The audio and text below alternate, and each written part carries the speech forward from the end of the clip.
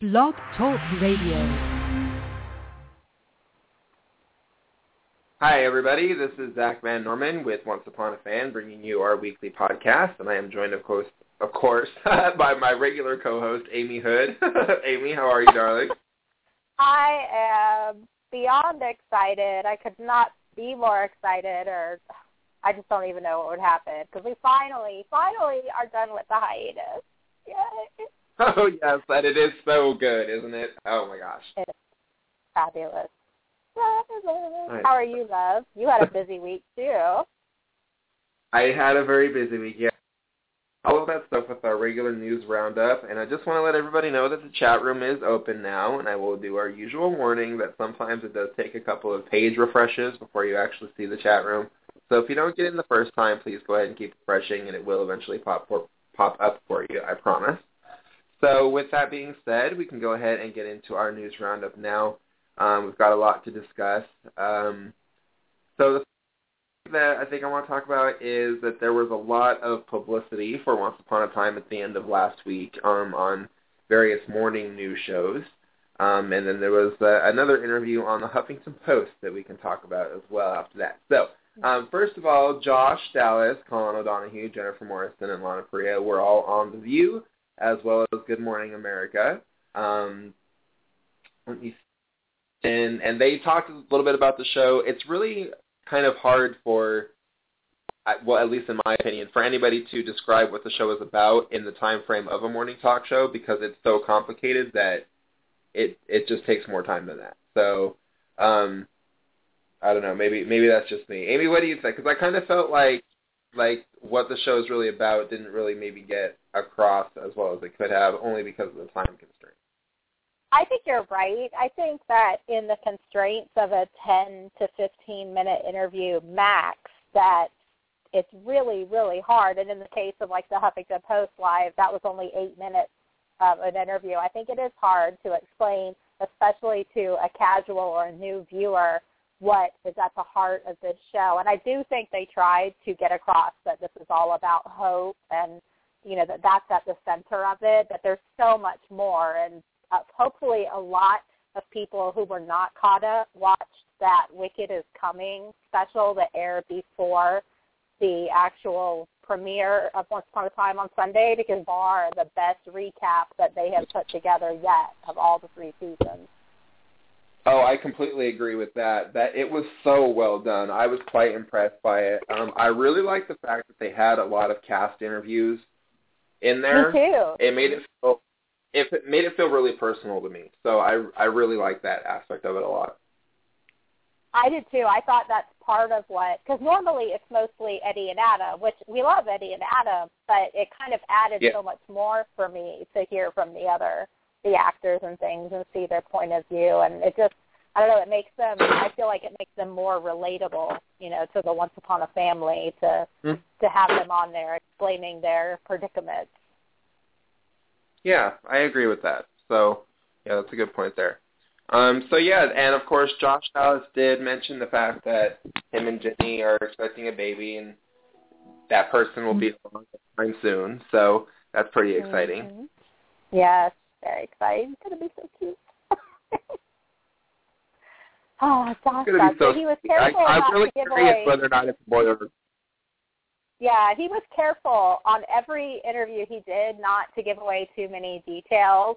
And, you know, if they don't want it to get out, then I'm certainly not going to go snooping for it. But to them, to keep it personal, and that's fine. But he, you know, he was careful to say it instead of he or she. So, you know, I think they kind of want to maybe keep that moment a little private. But he did say that in the Huffington Post interview that was live that he was hanging a baby mobile above the crib, and he said it was whales, which could be either way. I mean, he could have, you know, male or female, so, which is cute. That's kind of not your typical thing. But he did say that in the Huffington Post interview, which was my favorite interview, by the way.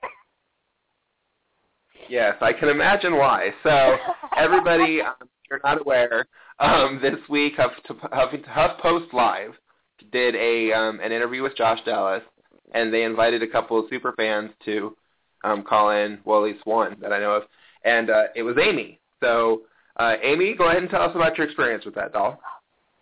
This was crazy. My phone was actually on the charger. I was working with Jacob to get his schoolwork done early because Thursday was the premiere of Once Upon a Time in Wonderland, so we wanted everything done early. Well, I look at my phone, and I've got all these messages from Garrett, the head of our fan site, and the last one was the one I saw first, and he said, "Oh, my God, Amy, check your messages," like in all caps. And so basically it boiled down to, hey, what are you doing today? Do you have time to talk to Josh Dallas live at 3:50 this afternoon? And, I mean, are you going to say no to that? Because heck no. So I made a joke and told him that, I guess I had to put on some pants and brush my hair then if I was going to, go on the webcam and talk to him. But it was fun. They told us originally we were going to have 3 questions. But we ended up, because of time constraints, that's the interview that ended up only being 8 minutes long, and most of it was conducted by their person. And then they threw to me to ask a question, and then I think they had to wrap up. They were running behind for the second interview with a different actor who's not from Once. But we only did get to ask one of our questions, but still it was really cool. He was really sweet. I mentioned that I was with Once Upon a Fan, and he had met several of you guys before, but I had never had a chance to talk to him. So that was definitely, you don't wake up on a Thursday morning expecting that you're going to talk to Josh Dallas in, 5 hours. So it was kind of a crazy day, but so fun and so exciting, and I'm really glad that is something I got to do. Yeah. I was pretty excited for you. So, because that's a really unique opportunity, and I mean, I can imagine the excitement that you are feeling. I'm pretty sure I've felt it myself. So, yeah, I can understand where you're coming from on that for sure. Yeah, that was just really, really cool to see. I'm really happy that you got to do that. Yeah. And you had so for the next yourself this week. Yes, I did. God, it was so much fun. Okay, so, but yesterday I had the opportunity, because I live here in Seattle, and it's not very far from Steveston. It's only about a 3-hour drive, and you have to cross the Canadian border and everything like that, but it's all good. So I drove up there to Steveston with my good friend Melissa Rogers, who acted as my camera person. I'm very appreciative to Melissa for that, so thank you, Melissa. And we went up there to interview a couple of fans that a lot of, Oncers in the community who are active in the community at least know. One of them was Lori Hancock, who is, of course, a regular here with Once Upon a Fan, and she's absolutely amazing. And then the other one is Katrina Tan, who is a Vancouver local, and she's been on set a few times, and she's met the cast a few times. So I just wanted to continue Once Upon a Fan series of fan interviews, just kind of talking about the effect that the show has had on people's lives and, why they identify with it. And it was really good fun. I got to say, Steveston is a very windy little village. I have been there before last year, but this was like my 3rd time going. But it is extremely windy there. And so I warn anyone who has not gone, if you ever make a trip up there, just be prepared for the wind, especially if you go, in the colder months. Just something to be aware of. So we went, and, I mean, they have eagles. Oh, my God, Amy, we saw bald eagles. We saw like 4 of them just in the park, like the same park where Henry's playground is. And we also went to the little area where Henry's swing set was set up in, and straight on till morning in season 2. After, when Rumple was twisting the cane on the rope swing, whatever. We went there, too. There were eagles everywhere. It was just amazing. It was so pretty. Yeah, but anyways, enough about that. Enough about the eagles. They were just there. It was kind of like, Lord of the Rings. Like, I thought like Mordor was, the ring had been destroyed and the eagles were coming to save us. They were so close. It was crazy. But we also and I went saw over some to pictures of the Evil Queen's house that you posted, which I was super excited about seeing.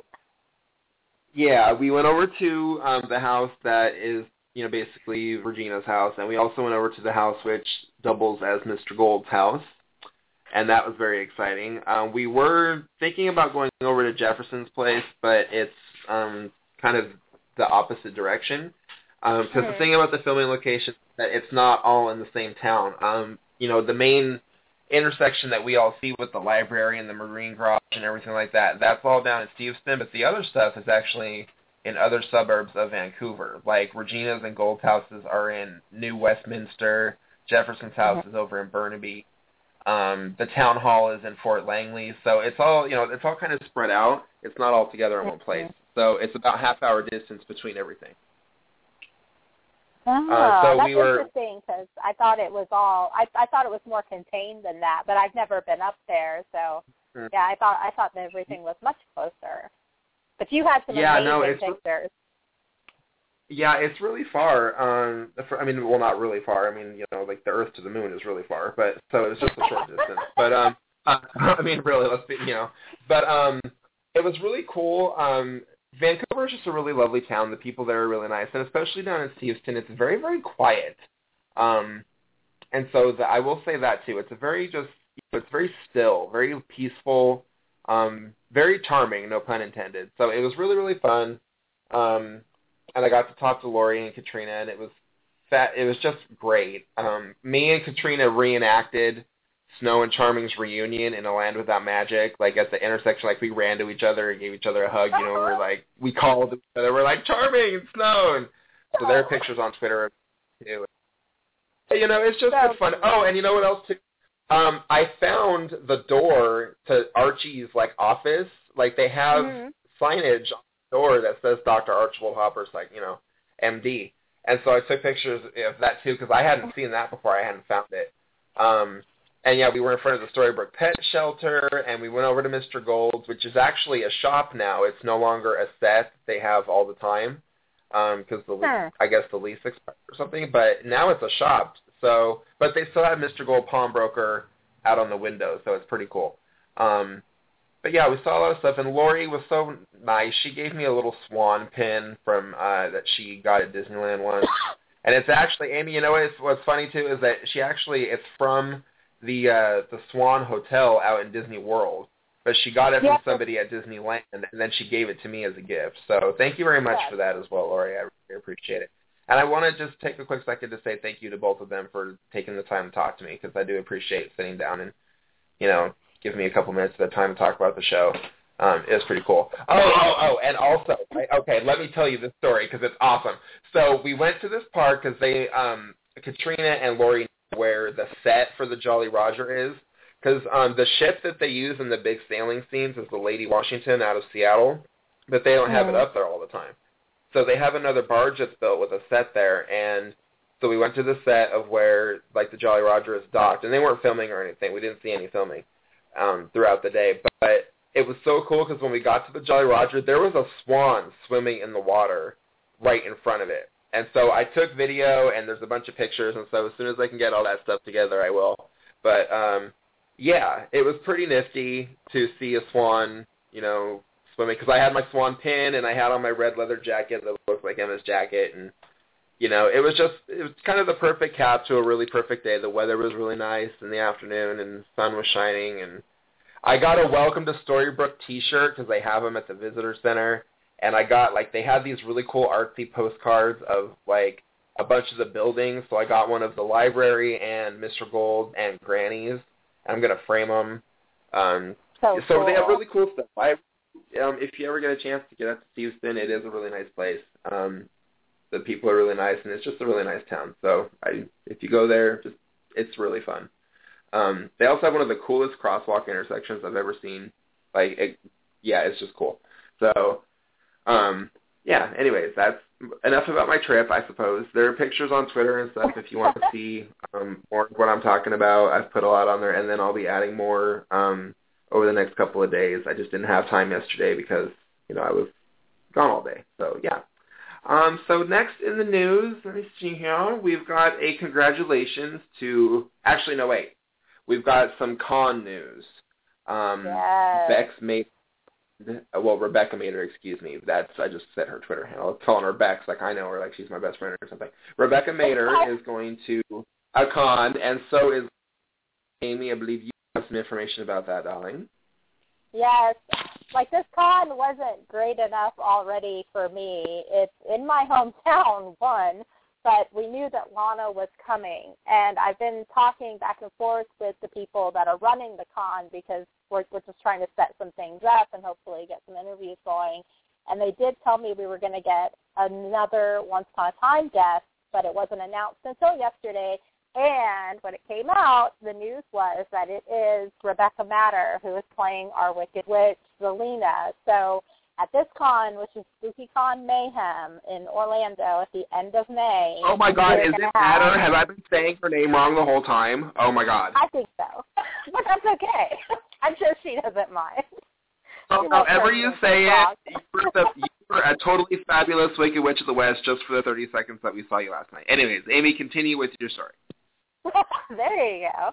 So anyway, we're going to have Evil versus Wicked at this con, and I am so excited. I'm not sure if they're going to be doing any appearances together. I did find out that Lana does have a Q&A session scheduled. She has signings and photo ops on both the Saturday and Sunday of this con, and I think Rebecca is actually going to be at the con all 3 days, on Friday, Saturday, and Sunday. There's a lot of guests. I know those of you who are huge Evil Regals and big Lana fans like me, you know she loves horror movies. I almost feel like maybe that's one of the reasons she took this con, because there's so many great horror guests, like Freddy, Robert Englund, the guy who plays him, is coming. There's a bunch of actors from that series of movies. There's a bunch of people from Halloween, Friday the 13th. The director, John Carpenter, is going to be there. So it's kind of a really big deal. They do have VIP packages, but the woman I was talking to said that those and the hotel rooms tend to fill up pretty quick. So that's the only thing I'm a little bit worried about, because I can't actually book the hotel room until closer to the con when it's in the budget. But the VIP passes will get you in. There's also going to be like a nighttime party where the guests, the media guests, will actually be intermingling, which sounds fantastic, and great photo ops.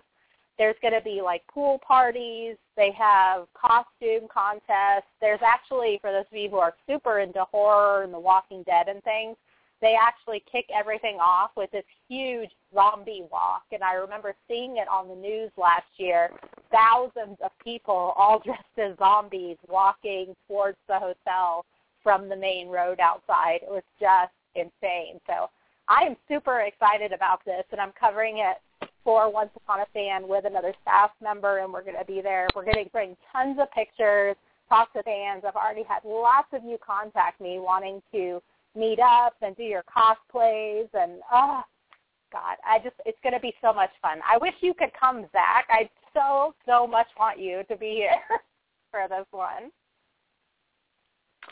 Yeah, it's a shame that I can't go, because I would love to go, trust me. I would love to, but I have some other commitments this summer that I must do. So I don't want to talk about that quite yet, but yeah, you'll be hearing about that soon, pretty soon. That's so, big time. Anyways. Yeah, anyways. So the next thing that we want to say is we want to do a shout-out to Veronica Collins Rooney, because she had a baby boy, and Veronica Collins Rooney is the casting agent for the show, and she is responsible for finding all the guest stars and, the main cast. So, since she did such a great, fantastic job with Peter Pan, both young and old, and, everybody else works on the show, her work has, really been recognized, at least, between you and I. So, and I know the rest of the Once Upon a Fan feels the same way, because, they just do a really good job. So congratulations to Veronica Collins Rooney on your new baby boy.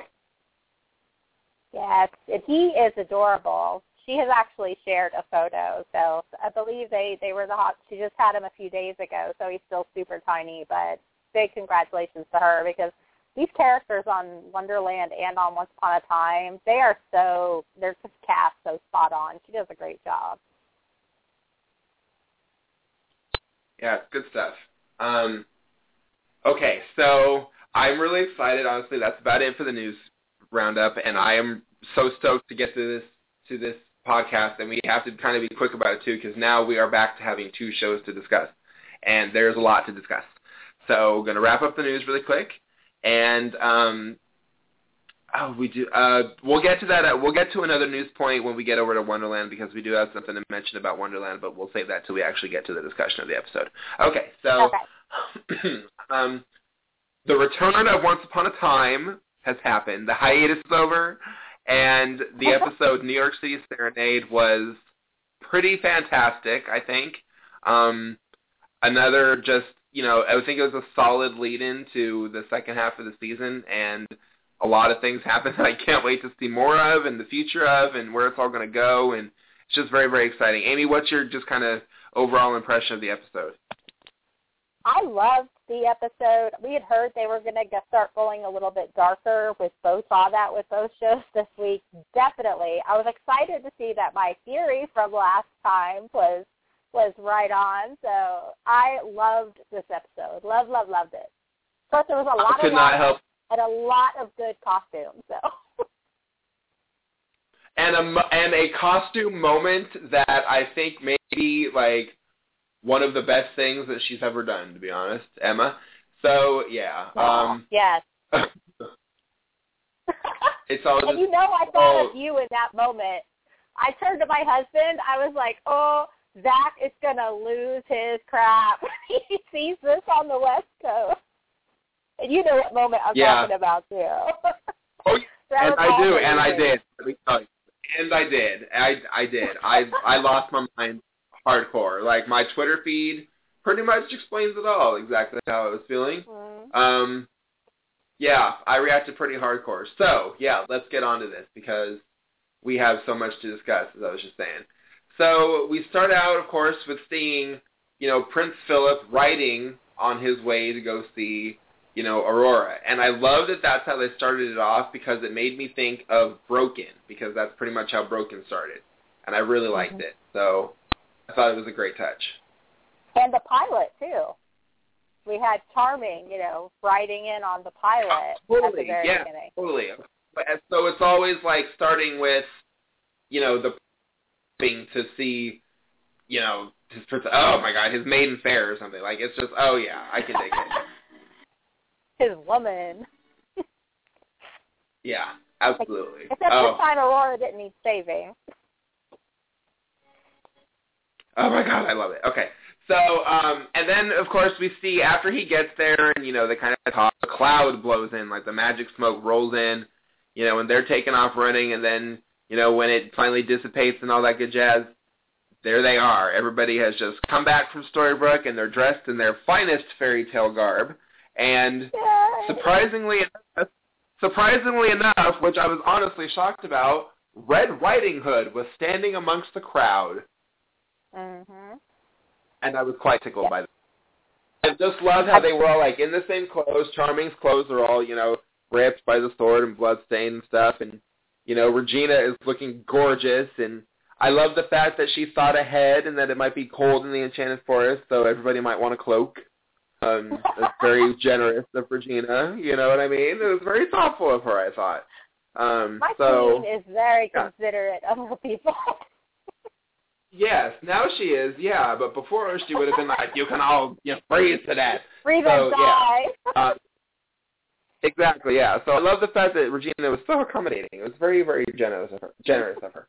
So after that, we see that Emma is going on a date with, and it's the same music as the pilot, which I love, and it shows like a shot of her foot, and she's kind of like wobbly on her high heels, which is, pretty much just like it was in the pilot.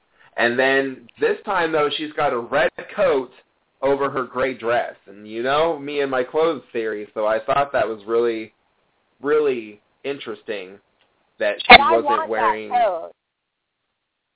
That coat was freaking gorgeous. I want it. Yeah, I want it so bad. So, sorry, that's totally off track, but that's what I wrote. I actually made a note of that while I was watching it. I was like, oh, my God, I love that coat. And I live in Florida where I might wear it like one day a year. But I was like, hey, I want that coat. That'll be the coat I wear one day a year. Yeah, hilarious. So yeah, it was really, really fun. And I just want to say too that when Emma sat down, right, and he said, and Walsh is saying, Emma Swan always gets her man. I was like, yeah, Swan Fire forever, baby. I was also like, and then she says, yes, and also my drink. And then, the guy comes in to give her drink. And I love the fact that Emma drinks red wine. I love it. Thought it was fab. So good. I like this just another whole little thing. detail. My husband was laughing at me because you all know from last week and the week before that I thought that Walsh was going to turn out to be a flying monkey. And so every time he would finish talking to her and there would be a pause, I would say, because I'm a monkey. My husband's like, oh, my God, you're nuts. So, yeah, we were a little bit hysterical with joy that it had finally returned. I think I was getting giddy, and lo and behold, Wonky came to be. Yeah, we'll get to that in just a second because I've got a note. All right, so I bet you do. Oh, yeah, I do. I surely do. So I just wanted to. Okay, I want to make sure that we get into some questions here about all this stuff too. So, because there's been a couple of things. Let's see. So I have some questions written down that I want us to go over. So let's see. In the meantime, though, while I'm finding those, Walsh himself was kind of a creepy. He was kind of a creepy guy. I just thought that he was. I mean, obviously he's a flying monkey, but he's just obviously really the actor himself was just he was just really kind of creepy. I even tweeted, I was like, Emma, do not marry this guy. He's just creepy. He just was. I don't know how else to put it. The man was just a creeper. So I'm glad that, I'm kind of glad that the man ended up being a monkey. God, what am I saying? Okay. So, I love just sometimes the things that come out of your mouth when you're talking about this show. I just kind of realized what that would have sounded like to somebody if they were listening to me at a bus stop while I'm on the phone with somebody. So so Hook shows up, right? And he's and they start talking, and Emma's like, you are a liar or a crazy person or both, and he's like, I prefer dashing rapscallion. Great line, loved it. There was a lot of really good one-liners in this. Did you notice that? The whole episode, the dialogue was really good. Yeah, it was really snappy, really quick, really witty. I really liked it a lot. It was really good. And then, because then also even the dialogue and the conversation between Emma and Hook, because she said at one point, that she would punch him in the face, which reminded me of Broken when she threatens to punch Gold in the face in the pawn shop. And then when she said that, believing something doesn't make it real, that totally reminded me of, the pilot when she was like, just because you believe in something doesn't make it true. And Henry's like, that's exactly what makes it true, right? Yeah. Yeah. So it just, the dialogue, it really and so that kind of plays into the fact that they were using the same music from the pilot, and Emma was going on a date, you know what I mean? It kind of just made the fact that they pulled back to that and they added those little details really kind of made me think about season one and kind of connected the story all together. You know what I mean? It really called back a lot of memories, and so it really kind of made the story a little bit more cohesive for me in this episode.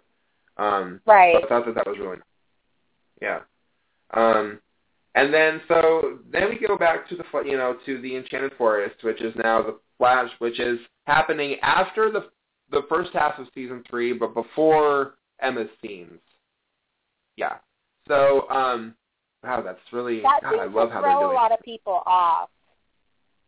Actually, when I wrote my recap this week, I specifically put a note at the beginning just to remind people, because a lot of people were kind of thrown off by that everything in the Enchanted Forest takes place from immediately after they were all taken back at the end of what we saw where Emma drove away with Henry at the end of 3A in season.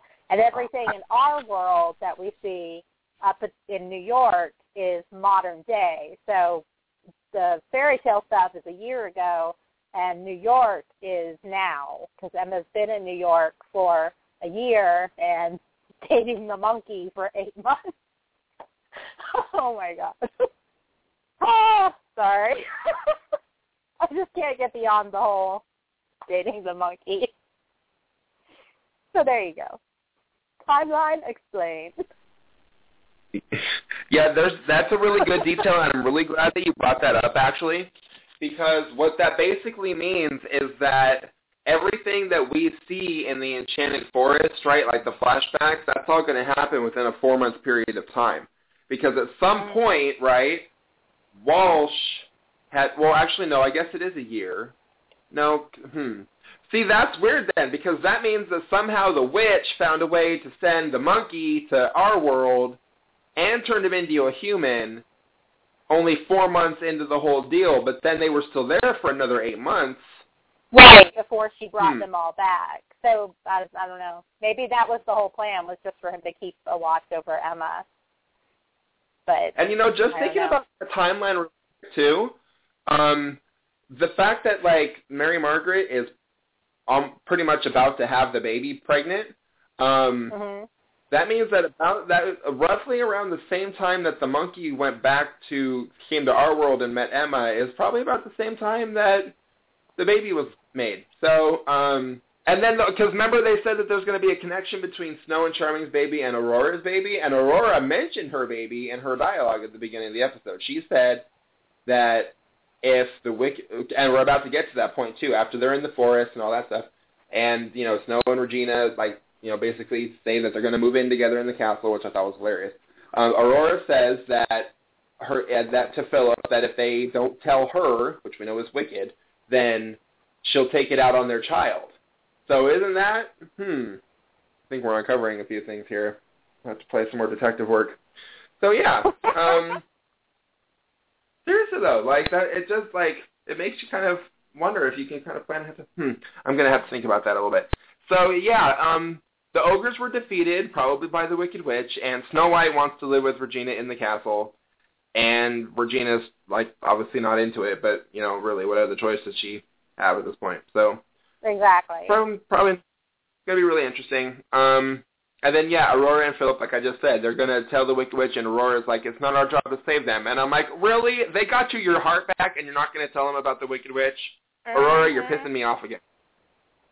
That's how I felt. I tweeted, Aurora, nobody likes a rat, when that scene came up, because I was like, I can't believe after all of that stuff from season 2 that she's going to, I mean, I know they're concerned for their safety and all, but, I mean, come on, she's going to rat them out?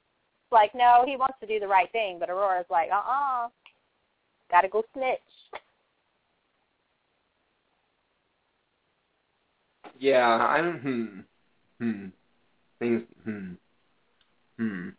That exactly. I'm sorry, I'm still thinking about the baby. I'm still thinking about the baby. Sorry. So yeah, and then Walsh, he asked Emma to marry him, blah, blah. So I love the scene where Henry and Emma are playing video games. There's a couple of reasons why. Number one, Emma mentions, is there going to be a level 5 wizard that shows up to help you? And I was like, well, there is a wizard coming at some point, I'm sure. Like, I don't know if, maybe it'll be Rumpel. Like, I know that that there's a couple out there, including Gareth, our editor, who think that, Rumpel could end up being the Wizard of Oz. So, also, too, Henry is so grown up now, and Jared's performance was really different. And I like Henry older. He seems much more heroic, and Henry's like a cool kid. Like, he's like the cool kid of the family, like, you wouldn't mind him sitting at the adult table with you at Thanksgiving. You know what I mean? Like, right. Henry's really he seems really different now. He seems much more like, he's not like in danger so much now. Like, he can take care of himself. It's kind of the general feeling that I got from him. Yeah, he's definitely grown up. Just in, the jump between the first half of the season and now, there was a big, marked, visible difference. He definitely seems different. And I think he's playing it very well because I think, that's how it's being written for him, too. Aside from the fact that he's grown up, it's being written for him that he hasn't come from this background of, danger and magic and all this other stuff. And so he, in his mind, has been a normal kid this whole time. So, yeah, I think he's a little calmer. I was kind of disappointed, though, when Emma asked him if he believes in magic, and he doesn't. He made them set that line about believing in anything that'll bring him a present. I was like, oh, man. Poor Henry. Yeah, the truest believer is a non-believer now. Yeah. Kind of an interesting play. Mhm. Now it's totally and there's opposite. something else too. She has to help him. Exactly. It's just everything is a switch now. I love it. So the other thing that I want to talk about too is there's a couple of other things. Number one, when they were discussing Neil and how he doesn't even know that Henry exists, and we know that in fact he does. They've met. They care about each other. And you know what's sad is like Emma doesn't remember, she does now at least. Now she remembers Neil and everything else, but then she didn't. And Henry doesn't remember anything, which is kind of nice because Henry doesn't remember Neverland, which might actually kind of be a nice thing. But that's. Even the bad stuff that happens to us is still, meant for something. So, yeah, it is unfortunate. It's going to be interesting to see, with the fact with season 2 that he, really was mad at Emma in Manhattan because she had lied to him and everything. Like, I wonder if that's going to come back into play, when he finally does remember, because it's going to be like, is he going to be mad at her for not telling him the truth from the beginning that all this was going on? You know what I mean? Like, it does make me wonder if that's going to come back into play. Yeah, she promised to never hide anything and that she would always tell him the truth from now on. And, I can see how she's thinking, well, this is just, wild and crazy things that he'll never believe. But, I really, really am hoping that it doesn't take, like, the entire rest of the season for him to believe. You know what I mean? I'm hoping that, like with Emma, it's resolved fairly quickly with him. Yeah. Yeah. How that's going to play out is going to be interesting. I do wonder if it's going to be like, the thing where, and, I've had a theory, and I posted it on the staff page, and I haven't got it completely edited down yet for posting online, but I am writing another theory on the Wicked Witch and what I ultimately think her goal is. And I do think that Emma's lying to Henry again, and perhaps something to do with Regina too, may end up being something that causes a few things to happen for Emma's character. I'll just say that. So, and what kind of person she is and what side she's on. So, anyways. The thing that I want to talk about really quick with the scene between Emma and Henry playing the video games is that she asked him, after they're talking about Walsh and all that stuff, right? She asked him where he got so wise, and he says, somewhere after level 16 when I became a knight. Okay. When I heard that, the very first thing I thought was, that's going to be the end of the show.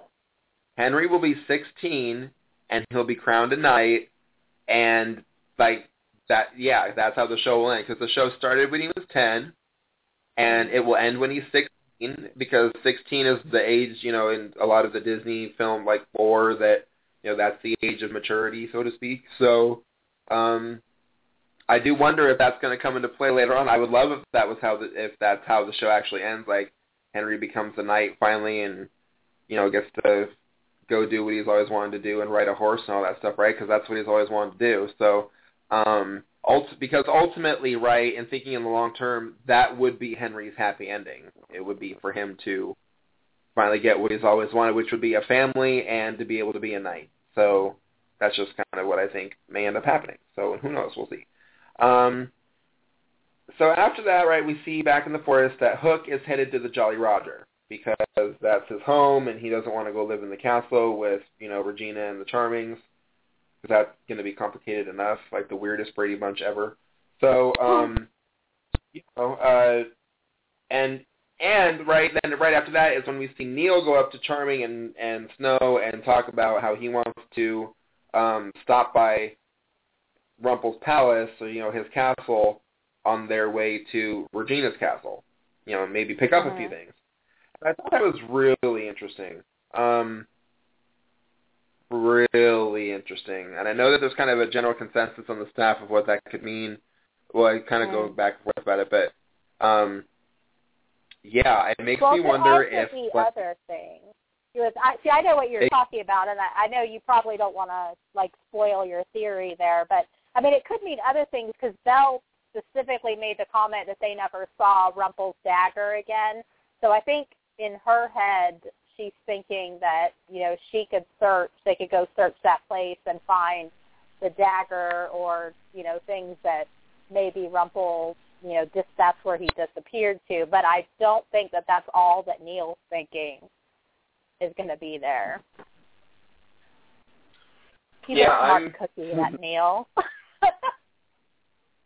I'm really interested to see, because I do kind of think that there's going to be a big surprise, and that, should I say it? Okay. So I kind of wonder if the big reveal will be that Neil is the one who casts the curse that brings everyone back to Storybrooke, and not the Wicked Witch. If he does it because he wants back to get to Emma. Mm-hmm. Yeah.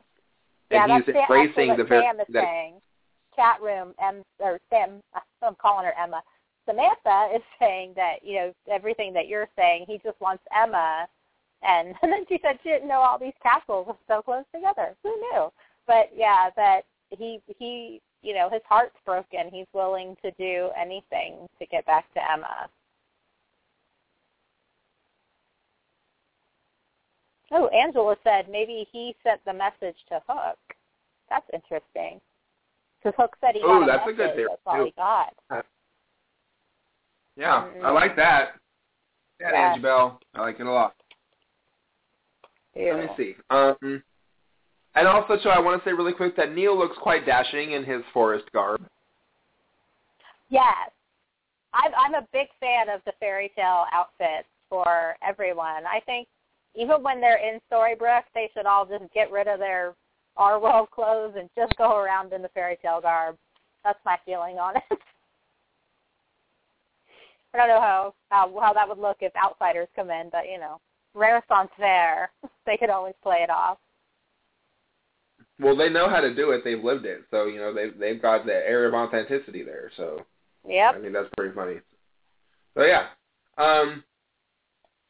And then, too, when Snow and Charming tell Neil that he needs to nix the whole idea of going home to see it, like going back to our world to see Emma, kind of bothered me.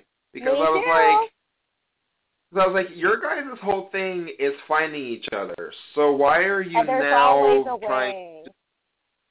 Yeah, right? So there's always a way for you guys, but not for... Are you just disapproving parents? Is that what it is? Like, do they just not like Neil because he's son? Like, is that really what it is? Like, can we have a sit-down family discussion with this and try to mediate the situation and find out what the real source here? Let's do it, Amy. What do you think? I know. They were so Debbie Downer in that moment. I was like, come on, Charming, don't be such a downer. Let the boy have a little bit of hope. There's always a way. I mean, you've been here for 3 seasons. Exactly. You know how this works. Exactly. So, yeah. So, then, we see that, after Hook gave Emma the address at her date with Walsh, right, she goes to Neil's apartment. And the first thing I noticed was that the keyhole was sealed. Yeah. That was interesting. I was like, what's that about? Because she had to open it like, weird. And then she finds the Dreamcatcher and Rumpel's blood-stained rag from when he got stabbed in the chest by by Hook in season 2. And then she finds Henry's camera, which, of course, has a red strap on it, and his name is in red. And, yep. So, just think. And what I love, too, is I love that shot because when Emma is, like, going up to the camera, you see her reflection in the TV first. And I just thought that was pretty nifty. Yeah, there were a lot of really good shots. There was one shot where she walked it back into her own apartment, and they lingered on the shot for a minute. I actually posted a pic of it on Twitter because I thought it was so smart. And you could see her standing at the door, and you could see a full-length reflection, and I sort of thought they were trying to show, this is a mirror of her life. She's not actually living the reality and who she's supposed to be. So I thought that camera shot was really, really great. Yeah, good interpretation there, because I actually saw the same thing. So, good interpretation, Amy. I like it. So, then we see the part, so then this part, right, when everyone's walking in the forest and they were talking, and Snow gets the warning that Regina has disappeared. And when we see Regina, she has taken her heart out and she's burying it in the ground. And oh my God. Yeah, that was, honestly, all of the Snow and Regina moments in this episode were my favorite parts of this episode. Oh. I literally almost cried. Please. It was so good. So good. I could watch an entire episode. And I've said a million times, I love when Regina's being wicked, but I loved her so much in this episode, and she wasn't being wicked. I mean, she was being sassy, and she certainly had a few smart lines for some people, but the moments with her and Snow, I mean, you have two mothers who have given up their children, and so they really do understand how the other one feels, and Regina almost hasn't had that ever. This is like she's never really had a girlfriend. We don't know exactly how, friendly her and Maleficent were, but this was so, I don't know, I just really, really liked it because I almost thought they were going to hug, and they didn't, but I don't know. I thought it was really sweet, and I loved all those moments with them. Yeah, because not only are they two mothers bonding over the fact that they just said goodbye to their children, but they themselves are mother and daughter to a degree. Right. Mm-hmm. Like an added layer to, the tragedy, really. It's just like they could have had was this whole relationship. That's what I thought of when I saw that. I was thinking, if it weren't for been this the whole time. Yeah, it could have been like this the whole time. That it's just really sad that because of events, it took all this for them to finally, see each other as, a stepmom and a daughter, where they can have this relationship and lean on each other. And I thought it was just amazing. Definitely my favorite part.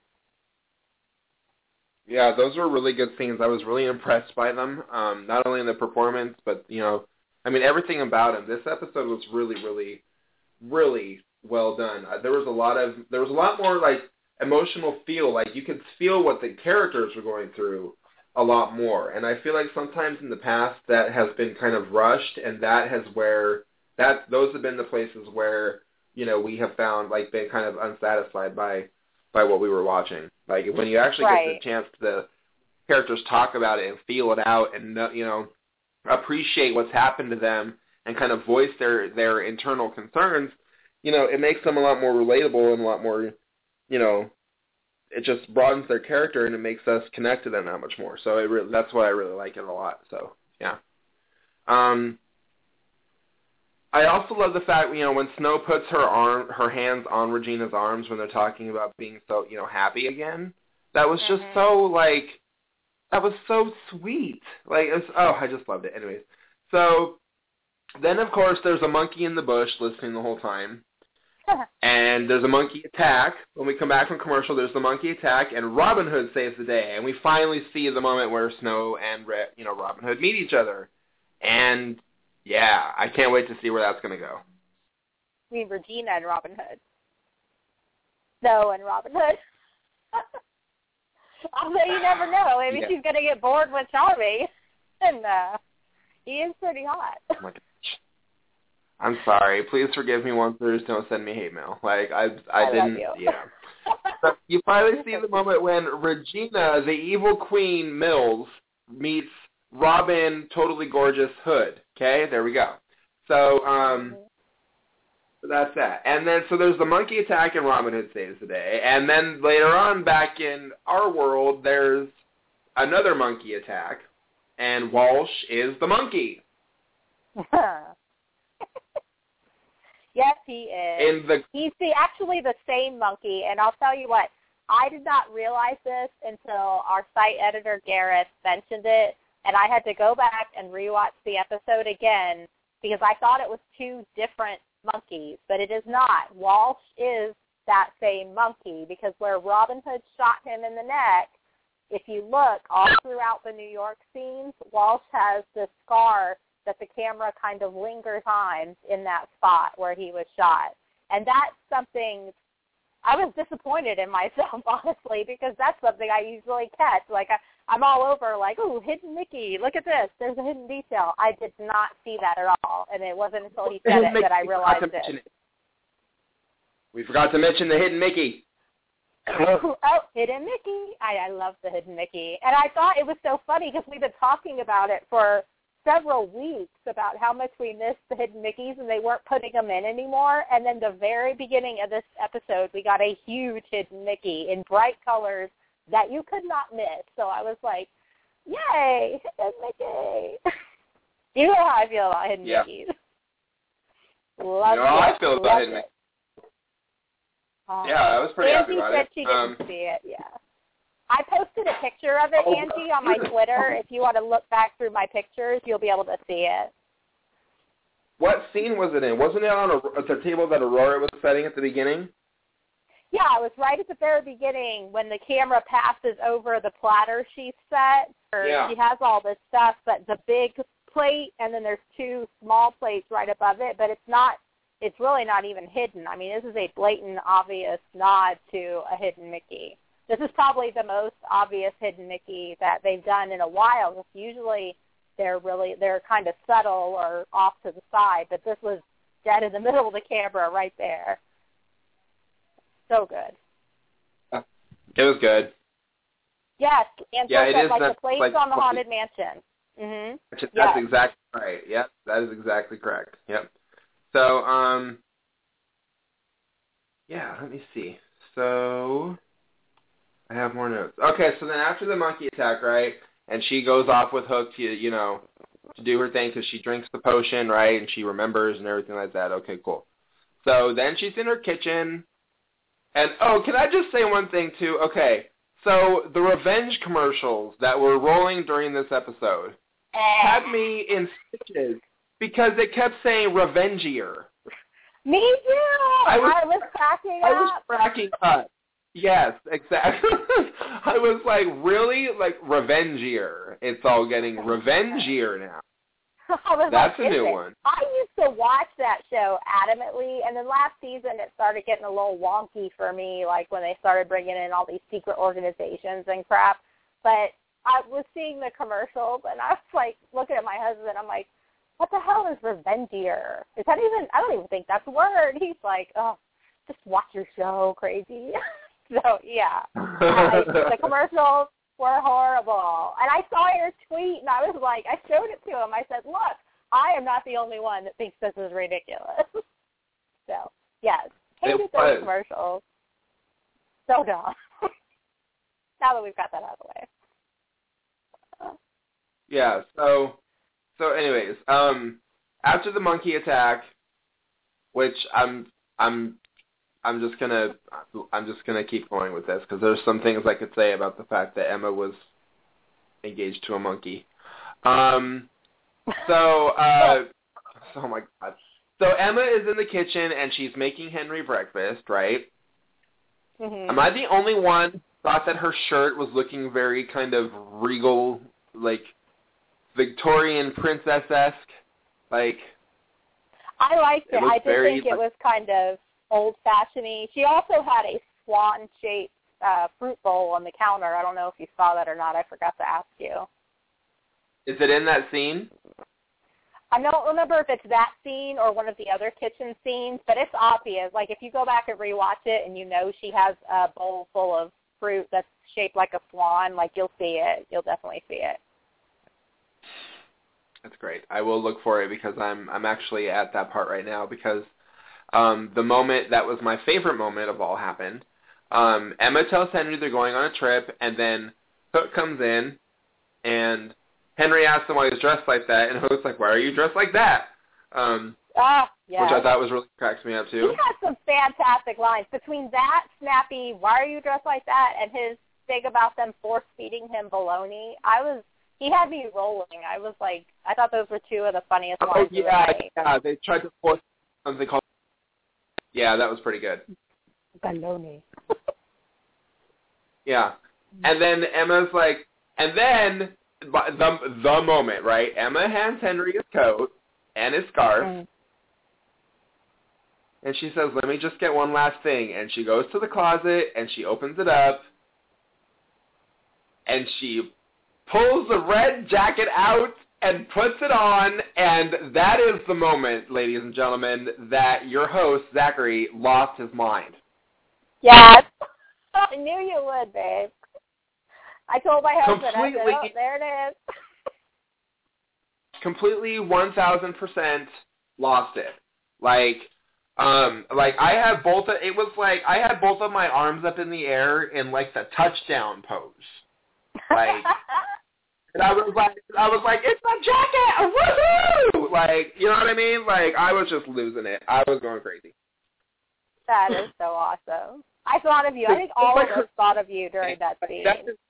Like, that jacket symbolizes Emma all in one big swoop. Like, that jacket, Emma is that jacket. That jacket is Emma. It's like it's such a representation of her character and power and just armor. everything else. Like, It is her armor, definitely. Exactly. Like it's like her battle garb, so to speak. Like the Savior is back. Like, you know what I mean? Like she's assuming her role. Oh my God, it was just such a moment. Oh my God, I love it so much. Like it was just so amazing. Jennifer Morrison, if you ever listen to this podcast, I just want to let you know. I'm sure you know this from pictures and things, but I'm just going to tell you again. That jacket is fabulous. And, you know, I like it. It's pretty cool. So you may have noticed that, too, once in a while. Who knows?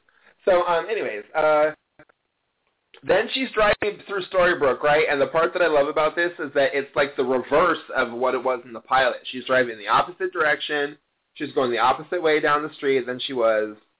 I love it. And I love seeing the yellow butt, like that car. I want one. You know. And the clock, too, did you notice that the clock is at 8:15? Is it? I did not notice it. Yeah, in the scene, in the shot where, like, when it shows Emma, like, the bug is pulling up to the street, like, from kind of Granny's, and then the next shot is Hook and Emma getting out of the car, and the clock tower is up at the top, and it's really, really quick, but if you look, the clock is at 8:15 again. Wow. So, yeah. That's so awesome. That detail is there, too, yeah. And also, I just want to point out that the outfit that Emma is wearing, it looks very, very similar to the one that she wore in A Land Without Magic. It's just that she's wearing the rather princessy-looking shirt instead of the, you know, the black kind of top thing. So, yeah. Just interesting. And the music is the same as the pilot, too. And then Emma has to go talk to her parents. And then she gets there, and it's exactly the way that I pictured it. Like, to the Charmings, it's only been a day, and Snow White went from being totally fine to being almost ready to have a baby pregnant. Right. Were you, like, holding your breath when he opened the door? Because I was like, oh, please, God, let him know who she is. I was totally holding my breath, hoping that he was going to recognize. It's hilarious to me that you just said that. It's hilarious to me that you just said that because I'm rewatching the end right now, and right when you said, were you holding your breath when he opened the door, he literally opened the door, like right then. Like right when you just said that. Like, and I love when Emma's like, hi, and she's like, don't close the door. Yeah. Oh, so good. And he knew who she was. I was like, oh, thank God. Thank God that she doesn't have to also convince Henry, then convince everybody in town. I mean, this is going to be a long undertaking. So, yeah, I was thrilled. Yeah, and can I just say, too, I'm noticing it right now, Josh Dallas, my good fellow, my kind sir, my man, you have one of the best head of hairs I've ever seen in my life. Josh Dallas has, like, the best hair ever, I think. It is just wavy and princely, and this is coming from somebody who, you know, is experiencing a problem holding on to his. So I pay attention to these things. He has a great head of hair. I'm telling you, it's fantastic. He's got the best hair. Oh, my God. Okay, keep going. When I did the HuffPost Live interview with him, and we were video chatting on camera this week, I had to keep myself from saying something because I didn't want to make the site look like a bunch of lunatics because, you know, I was down there representing. And I had to hold myself back from saying, damn, your hair looks great, because, like, his hair was, like, so amazing. And then on the show, I was like, hey, he's got the same hair. Awesome. I'm glad I didn't say that, you know, worldwide news or anything. But, yes, he has, they're definitely doing some princey thing with his hair.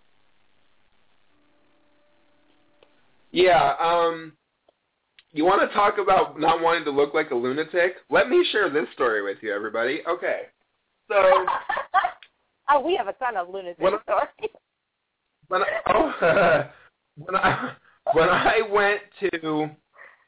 I went to Canada yesterday, when I went up to Houston, me and my friend Melissa, we get to the border crossing, right? Mm-hmm. And the guy, the agent is there, and we hand him our passport and my driver's license and all that, my enhanced driver's license and stuff. And he looks at it and he goes, "Why are you coming to Canada today?" I said, "We're going to Houston." And he said, "Why?" I said, "Because they film my favorite show there." And he was like, "What are you going to do when you're there?" And I was like, "Take pictures and, hopefully they're filming today." And he said, "You didn't check on that?" And I said, "No, they don't really post the schedule like in public or anything because they don't want a bunch of crazies showing up on the set." And he looks at me for a second. And he's like, "So you mean like you?" And I was like, "Yeah, exactly, like me." And he's like, "Mm-hmm." And he hands my stuff back, and he was like, "Have fun." And I was like, "Oh, I will." And drove on into Canada. So you want to talk, trying not to look like a lunatic? I look like a complete crazy person right then, I am sure. That's so yeah, crazy. definitely one of my Hall of Fame moments, to be sure. So, it's so then, anyways, back to the recap because we're pretty much at the end, and then we got to get on to Wonderland. So, the episode, Emma goes to the apartment after she's in Storybrooke, and she sees David, and they're talking, and he says how they, he talks about how they don't remember anything, and then she says, "How do you know that?" She starts to say, "How do you know that it's been a year?" And before she can finish her sentence, Snow White says, "Emma," and she comes running down the stairs, and then it gets the big reveal that Snow White is ready to have a baby pregnant. And here's a couple of things I want to point out about this. Number one, her dress is blue. Number two, she has on kind of like a yellow-colored cardigan, which is kind of a reverse of the classic Snow White dress, but it's okay. And number three, her dress has a bow on it, like a Snow White bow. It's not red, it's blue to match her dress, but... I love it. I hope she gets a hair bow. And then, oh, wait, hold on. Wait, what were you going to say? I said I hope she gets a hair bow. I would love to see her in a little Snow White hair bow. Really, can we not put the girl in a yellow dress with a blue cardigan and a yellow hair bow? Like a little French hat or something, like a beret? Is it possible? Can we make it happen? I am so dying to see her in Snow White, full on Snow White, bring it on. I don't mind the bright colors at all. Let's just do it. I just think it would be so cute. Maybe we can just talk Ginny Goodwin this time around. So dress it up. Exactly. Give us a little classic Snow White. Okay. So then we get the big reveal of the Wicked Witch in Regina's castle, and her dress is kind of green. Totally creepy Walsh monkey comes flying in, and they're talking and stuff. And then the monkey puts Regina's blood in the potion, right? And the Wicked Witch says that I shall get my revenge. And then she said, "Of course I will. The queen may be evil, but I'm wicked, and wicked always wins." And oh my God, Rebecca Mader, your delivery of that line. Yeah. So good. So good. I wonder, that left me wondering why she did she need that to was she going to build the curse upon that? Does that have something to do with it? Because Regina destroyed it and maybe she needed her blood to bring it back? I have no idea. I'm just speculating. Yeah, I don't know. There's so many questions. Yeah. And then in the preview, right? In the preview, did you hear about how she's turning people into flying monkeys? Yes, I saw in the commercial. They were like, "Oh, I didn't see that coming," and somehow people in Storybrooke are being turned into flying monkeys, and that's not a spoiler because it's on the commercial that's on ABC right now for this week. So, right. I don't know. So there was not only that.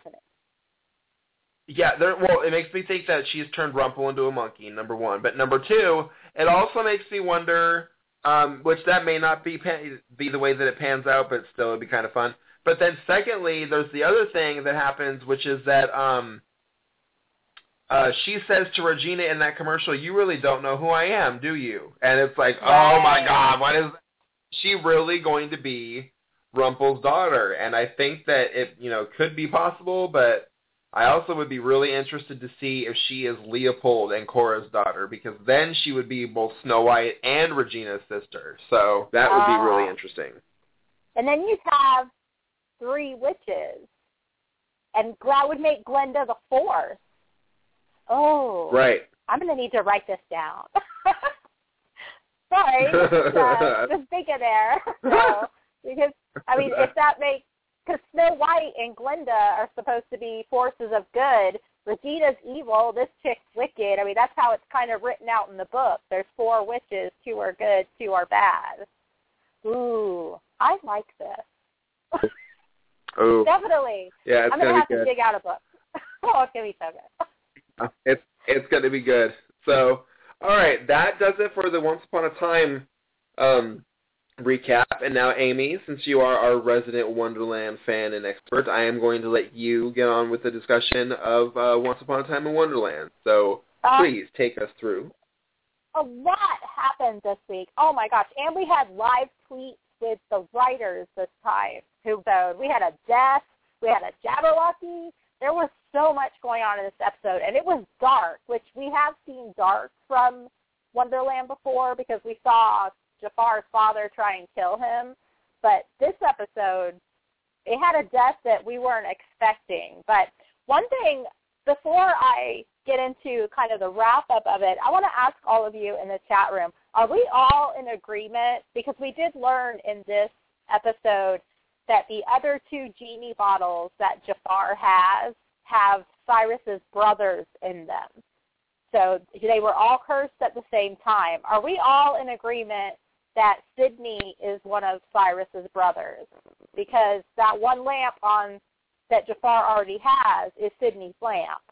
And we know there's some Storybrooke stuff coming up. So do you guys, has anybody looked at that? I don't look at spoiler picks, but I think some of us are in agreement that that's going to, Sarah says she doesn't think so, but I'm definitely going to end up being one of his brothers, whether it's a half-brother or whatever. I think we're going to find out that Sydney's in that other lamp. But this episode started off, and I got some very sad mail from a friend of mine, Karen, who was going to cosplay Lizard, who is Elizabeth, the character that had helped out the Knave in the past.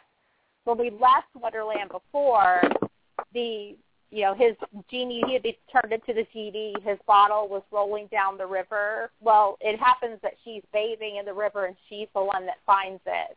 So she and the Knave get together. She doesn't know what to wish for.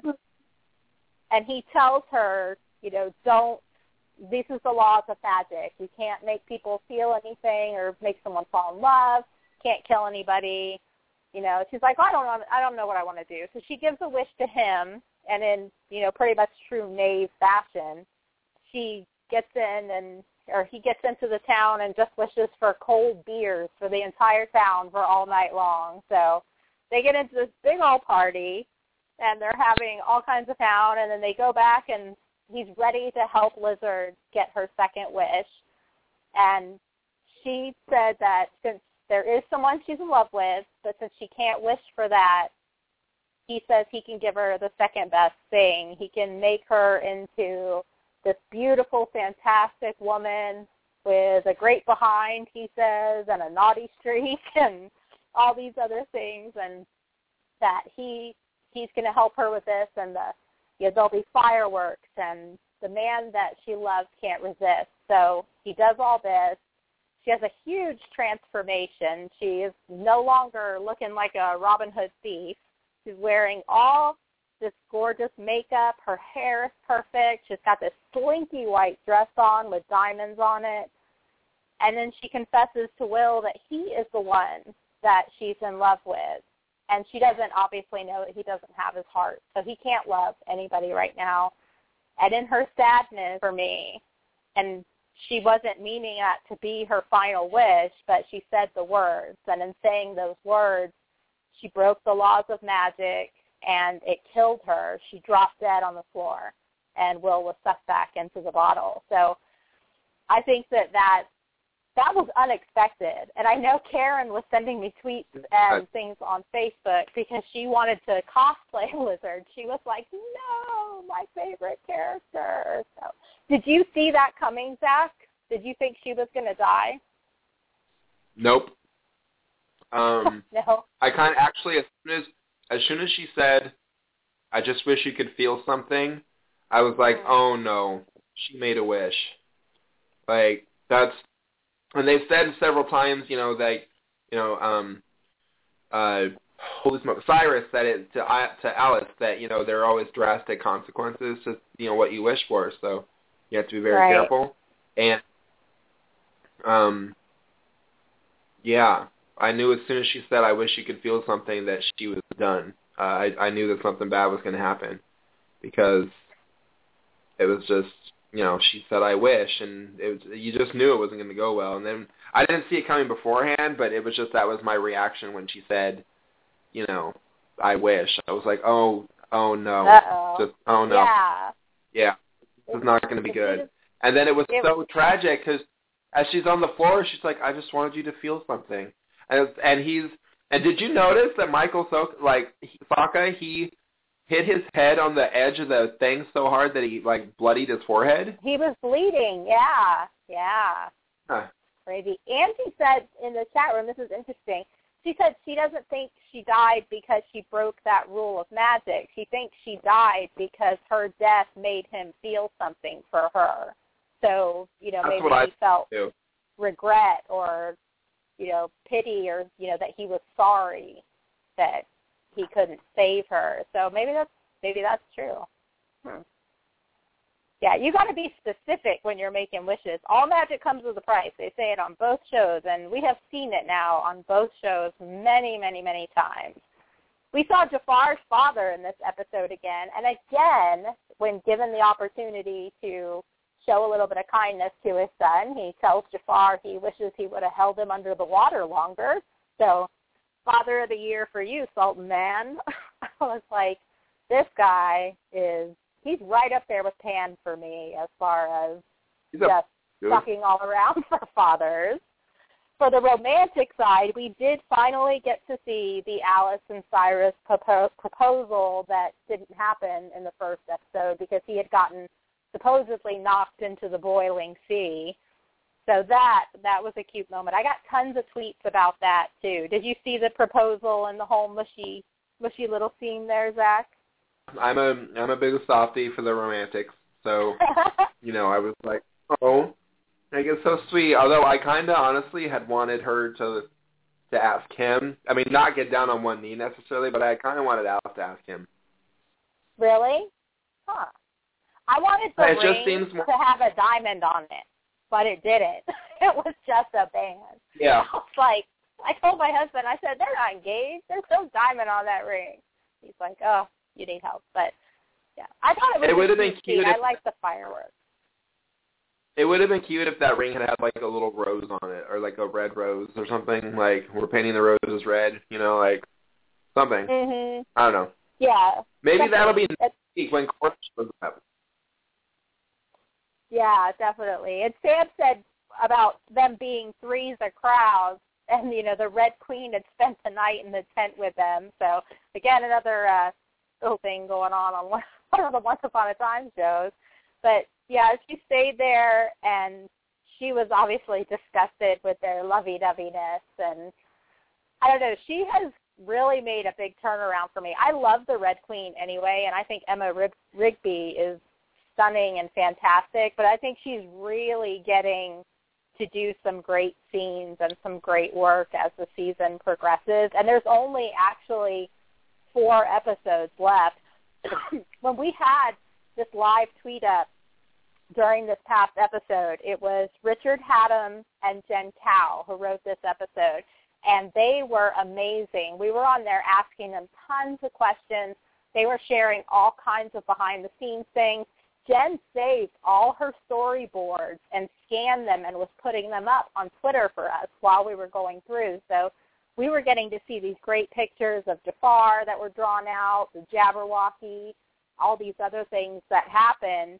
And there was just so much detail, and it's really neat to see that. And one of the things I had asked Richard was, with a time constraint of only having, this last 5 episodes till the end of the season, were there storylines he had wanted to do that they had run out of time for? And he said definitely. There were several.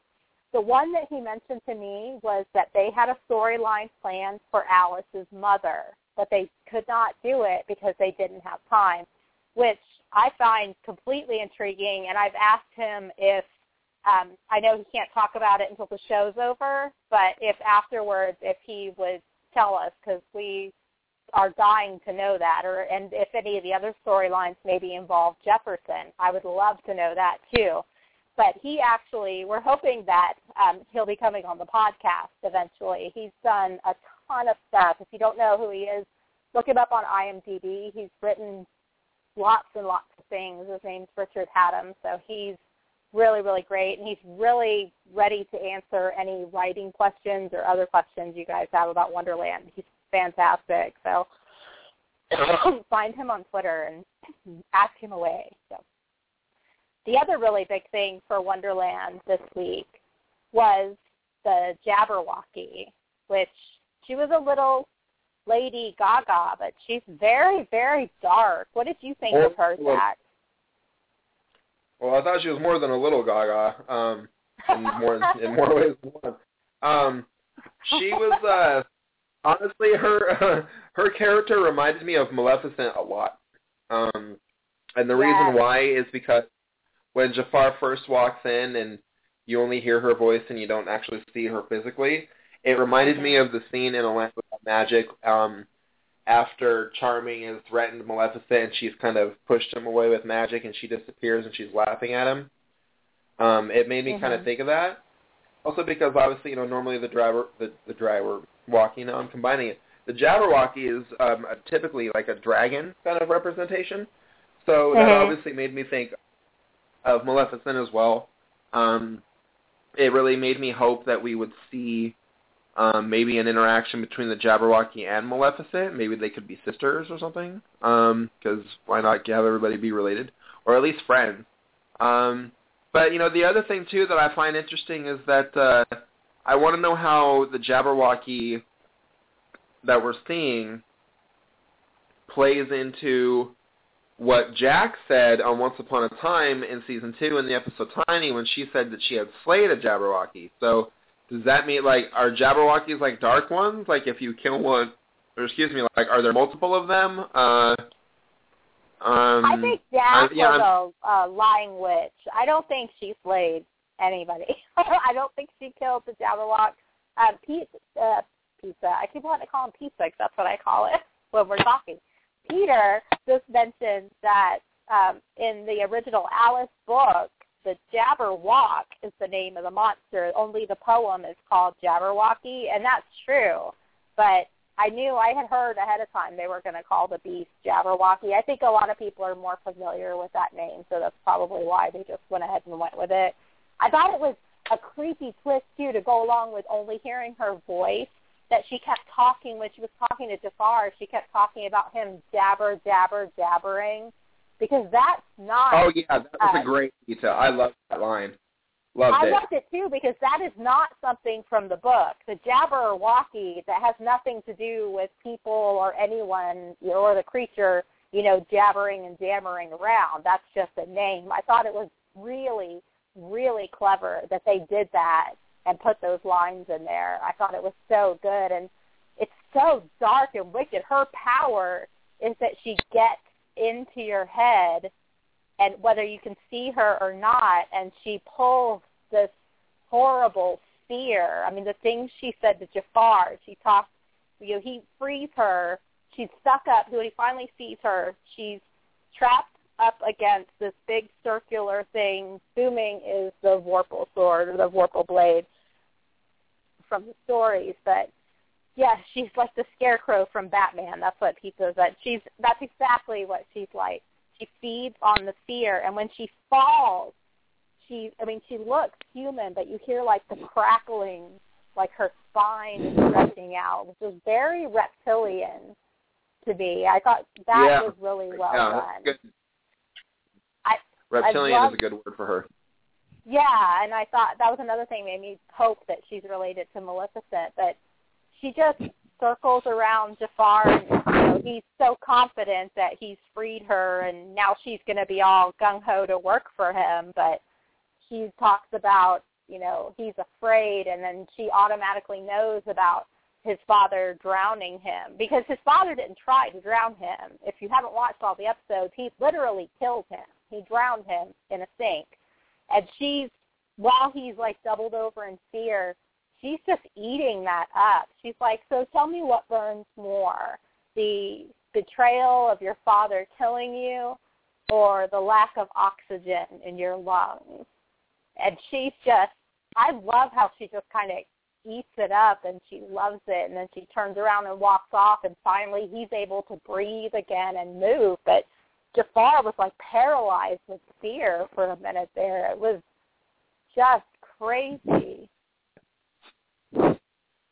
Yeah, she's a really interesting character. I do think that the sword might be the Vorpal blade. That's a good possibility, just because I think they're going to include that on there. I didn't really. I don't know. I'm looking. How to feel about this episode? I thought that Oh wait, you haven't actually brought this up yet.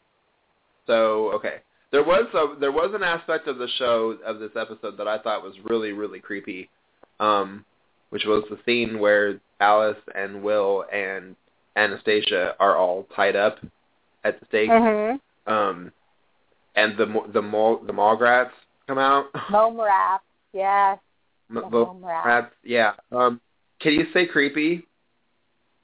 They were creepy, and what's funny is anybody who's seen the Alice in Wonderland cartoon, that whole poem about the Mallrats is the lighthearted, funny-sounding thing that the Cheshire Cat sings. And obviously, they are not the lighthearted, pretty, cuddly things that we think of in that song. So those things were creepy. They were like rabid wolf monkey dogs or something. You know what I thought at first? I actually thought at first that they were going to be that one of them was going to end up being the Cheshire Cat, and that's what they're called. Like the Cheshire Cat is a mom rat. Like, you know what I mean? Like that's kind of what I thought was going to happen. So, so I really like that a lot. And I don't know if I'm even saying it correctly. Let me see. I will answer you in just a second. The Mallrats outgrade. So crazy. I love that part. I love when they pull anything from the original books. I love when they pull all that stuff in. I'm really sad that Wonderland isn't going to go further, actually. I think just because I think that there's more that could have been done. Maybe that if they were to ever do a second one, then that would be cool. Because I do want to see the story with Alice's mom. Yeah, I'm sad to see that it's not going to go further. And however, having said that, I am extremely, extremely excited that next week, spoiler alert, 5, 4, 3, 2, 1. Okay, you guys, you had your spoiler alert now. Next week, Cora is going to be on the show, and I can only imagine that means that it's something to do with Will and why he doesn't have his heart. And perhaps in the flashback, we'll see that, what Alice mentioned in the very first episode when, once she helped him get back his heart, and now she needs him to help her get back hers. I'm hoping that means that that's what we'll see, that we'll see Alice going against Cora to get Will's heart back for him. So exactly. I am so excited that Cora is going to be in the episode, and it's going to be called the heart of the matter. So it definitely has something to do with the heart. I've already talked to Jen Cow, who co-wrote it with Katie Wetch. Katie Wetch is going to be on site working on a different TV show that she also writes for, but they are both going to try and live tweet that episode as well. And Jen is the one who has the really great storyboards. I would love to see some storyboards from the Cora and Heart. And, I mean, it is a little bit of a spoiler, but I am going to tell you we are going to see Storybrooke again in Wonderland in this last 4 episodes that we're, barreling to the end of the story. Richard Haddam also mentioned, I asked him if we were ever going to see that witch again who plays Alice's stepmother, and we're going to see her in the final episode. I still have a feeling that witch is up to no good. There is something going on with her. I don't know what it is, but I swear there is. She's evil, right? No. She is totally evil. Like, she reminds me of a character from American Horror Story. Like, there's just something wrong with that woman. I can't put... Like, she's going to turn out to be some kind of wicked wretch, ghosty thing from a horror movie. Like, some kind of thing from, I don't even know what. Like, she's just... The Grudge, or, Drag Me to Hell, or one of those one of those crazy movies that has, some weird, otherworldly, supernatural thing whose jaw stretches, 4 times past what it's supposed to, you know what I mean? Something like that. Just... There's something wrong with that lady, with that character, obviously, and maybe that's, this has to do with the storyline with Alice's mom. Maybe she's, holding Alice's mom hostage or something somewhere, or maybe Regina has her locked up somewhere for all we know. Shoot, Regina locks up everybody. So, there's so much. Anyways, we are down to the last 3 minutes of the so I want to make sure that, actually 2 minutes of the show, my goodness. How did that already happen? That was fast. Holy cow. Yeah, so just want to remind everybody that this week on Thursday, the new episode of Wonderland will have the episode with Cora. And then, of course, Sunday, we have Once Upon a Time coming back again with the episode Witch Hunt, which from the preview guarantees we were going to see a ton of the Wicked Witch. It's very, very exciting. Yeah. I want to see her say the line. I'm going to take everything away from you. Yes, exactly. That's and then Regina, bring it. Yes, please bring it. You can't bring it fast enough. 90 seconds left. Okay, cool. So, what else? I know what I wanted to say. Just real quick before we end. One of the things Josh mentioned is that he is fully behind this campaign to keep paparazzi and people from kind of stalking celebrity children and taking pictures. Yeah. So we would like to ask that all oncers, I know we're not paparazzi, and everybody's so curious to see this beautiful baby that's coming, but that everybody kind of be respectful, not stalk for a picture, and let's just kind of wait and see. Eventually they'll show us a picture, I'm sure. So if we could all, get behind that, that's really important to them, and I think that we owe them that respect to not stalk them for photos of the baby. Agreed. So... Yeah, we will be back next week on Tuesday again for another episode. Let's see, what else? There's so much. God, there's just so much going on. Follow us on Facebook and on Twitter for all of our fabulous rambling. We're at OUAF as in Fan Podcast on Twitter, and we're Once Upon a Fan Podcast on Once Upon a Fans Podcast on Facebook. We have the last 10 seconds, so everybody, thank you very much for listening to the show. We'll see you next week. Yay, Once Upon a Time is back. Yay, bye. Bye.